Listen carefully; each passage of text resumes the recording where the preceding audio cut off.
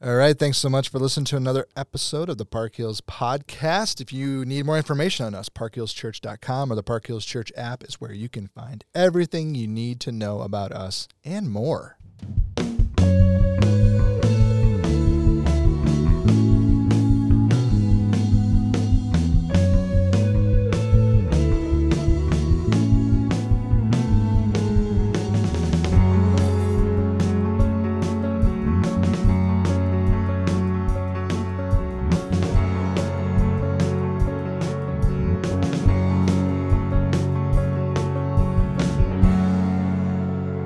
It really is a one-stop shop. Like if there was a Costco of Park Hills Church, parkhillschurch.com is that Costco. It is indeed. But you don't need a membership card. But our carts are very large, and you can fit many things inside of them. Okay, Pastor Mark and I are back at it. We are. It's been a while. I dare say I'm nearly giddy.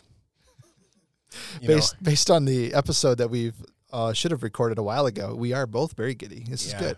You know, as you guys know, we love discussing these kinds of things. We do discuss other things. You know, we were just having an interesting discussion actually about, our producer and technician, James. Yeah. And we were discussing whether or not he really should be called Hams.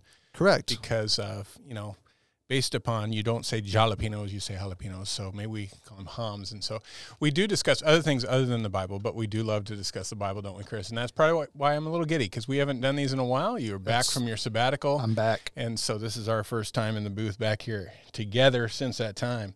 And we're digging into Proverbs. And I'm pretty sure Hams is going to stick now, so thank you for that. That was my goal. I've been affectionately calling him Jimmy D for a long time, but Hams is maybe a little more fun. Well, sometimes you got to class the place up. It's true. It works with classing the feller, too. It's it's another language that you're speaking, so it's good. So with Proverbs, one of the things there's a few different topics we're going to jump into today, but the first one we want to kind of jump into is just this idea, and I think you did this masterfully in the sermon. You talked, you read through a number of your favorite Proverbs near the end of your sermon and just kind of gave them space to breathe a little bit.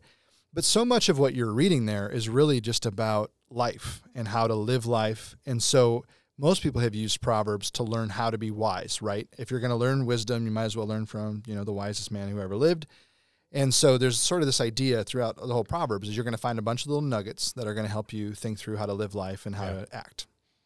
And it's a very appropriate way to look at them, too, and to not just say, I think we can get a little bit even, dare I say the word, selfish when how we look at this. You look at something like honor the Lord with your wealth and with the first fruits of your produce, and then your barns will be filled with plenty and your vats will be bursting with wine. That's this idea of, okay, as long as I apply wisdom in this way, then my life is going to be great. And again, that goes back to principles versus promise. Right. But also this mindset of, I think, going back to it and saying, whatever wisdom I have and whatever wisdom I apply, Lord, may it honor you. Yeah. And that's a good perspective to have. And I think the Lord is, more willing even to respond to our pleas for wisdom when our hearts and motivations are right. And there's just so much treasure here. And that, I guess that's where I was going with having people focus in on those. And there's so much more here to dig into, isn't there? Yeah. And that verse that you just read is problematic for Baptists and has been for a very long time. So if our vats are filled with wine, it might be a problem. Yeah, well, maybe if they ask the Lord for grape juice. There you go. Amen, brother. Fine. Make it happen. So Proverbs 3 is really, I think, structurally speaking, verses 5 and 6 are the two verses that most people know from Proverbs, whether you realize it or not. And so it's trust in the Lord with all of your heart and do not lean on your own understanding. In all your ways acknowledge him, and he will make straight your paths. Or I learned it, make your paths straight, right? Mm-hmm. That's the NIV. Yep. So these two verses really set the tone for the whole book and kind of where it's going. And you've got the first 8 chapters, you've got this father-son talking to one another about, this is how you live life. This is what wisdom looks like. And then you get to this verse 5 of chapter 3, trust in the Lord with all your heart, do not lean on your own understanding. And he'll make your path straight when you acknowledge him. And then that really sets the tone for the rest of the book. So all of this wisdom is coming from God, and so if we trust God and we walk with him, he will make straight our paths, which is really good. And that's kind of the whole point of the whole Proverbs book, right? Yeah, yeah. And it goes on. I mean, the next couple verses there in 7, be not wise in your own eyes. Fear the Lord. Turn away from evil.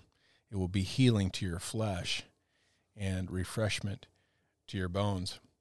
What a neat word there, that this is going to be therapeutic to you. This is going to revive you and bring life back into you. And certainly it makes us think of some other texts in Scripture, like in Psalm 1. Totally. And those verses are hard to believe sometimes. You know, I know we both had moments in our life where choosing to follow the Lord and trust in him wasn't the most popular decision. And so I know, like, when I started walking with Jesus, I lost friends. There were people that didn't stick with me, and I had to trust verses like this to trust that he's got my back, that he's going to walk with me, that he's going to lead me, he's going to guide me. And so you take this passage and you apply that and you add it into Psalm 1, right? You know, a person walking with the Lord is like a tree planted by streams of water. And then you back all the way up to Genesis 1 and you go, oh, here's a tree in a garden, and God has given a command. He's asked you to listen to him and to follow him. And you have to decide whether I'm going to trust in the Lord with all of my heart or whether I'm going to do my own thing, my own understanding. Yeah. And then you start to notice that this is sort of a pattern through all of Scripture. There's this, you know, for lack of a better term, sometimes we call it like a thread or a string of pearls throughout all of Scripture, where it keeps bringing up this same idea all the way through. Are you going to trust the Lord, or are you going to take matters into your own hands? Are you going to listen to what he has to say and trust his words and believe that his words have life in them and that they are good for us? Or are you going to choose death and do your own thing? Yeah, and the simplicity of it is profound, and yet you stop and think about it, and why it's difficult is its counterintuitive nature. It's what I'm going to give away to get. That's counterintuitive. Absolutely. The world's mentality would be, no, give nothing away. Hoard it all, build, fill up those barns and keep it to yourself. And yet the Lord's presenting something different. And, lean not on your understanding. If there wasn't the trust in the Lord, what advice would that sound like if you met somebody out in the world, anywhere, and said, don't lean on your own understanding. Don't lean on your knowledge. Right. What am I supposed to live like a fool? But we know Scripture says, trust in the Lord and lean not on your own understanding. In other words, even though your mind is going to put things together that make sense to you, it's going to be clear, you're watching other people do it, he's going, no, trust me. Trust me, I have another way, and it works. I'm the God of the universe. I created it. I created you. I created the world in which you live. I order it, and my way is the right way. But it is counterintuitive, and that's why you and I struggle to follow it, or people struggle to follow it. The whole, Old Testament is just all these people who hear the instruction but do their own thing. They trust in their own understanding, and it does not go well. No, it doesn't at all, and it's problematic. It's also a promise that Scripture just tells us. And I don't know about you, but I'm looking around, and there's a lot of folks walking in their own understanding these days, and then trying to figure out why their life is kind of crumbling around them, which is too bad. So there's a lot of weird interplay between the Father and the Son about the ladies, isn't there? Yeah, it's unique, isn't it? What is going on here? Within that, even just... I suspect that for women reading the Proverbs, without understanding the way in which it's written, you could go, wait a minute, with the exception of Lady Wisdom, it's like women seem to be the problem here. It's, be careful of the adulterous woman, or living with a contentious woman. It's better to live on the corner of the housetop, or whatever. It's dumps heaping coals into your laps, and all, the danger of the woman. But that's really not what's intended here, is it? No, and I think, we're pretty careful with these topics, and we try to bring them up when we can. And, we respect women completely, and so we want to just kind of chat this part of the topic through. If you think about it, first of all, the author is a father figure talking to a son. Yeah. So if this was the opposite, for example, if it was us walking down the street with our daughters, we might say the exact same book to our daughters and just inverse the gender Be situation. careful of the flattering male. Totally, right? You know? Yeah.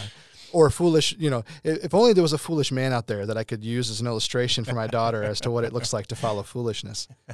Okay.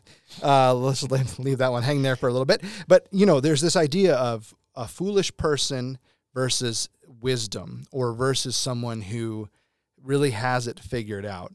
And whether you're a female or a male, it's not too hard to look around and find those individuals.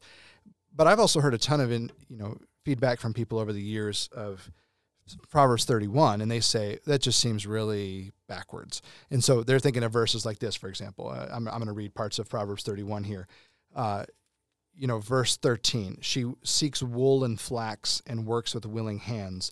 She is like the ships of the merchant. She brings her food from afar.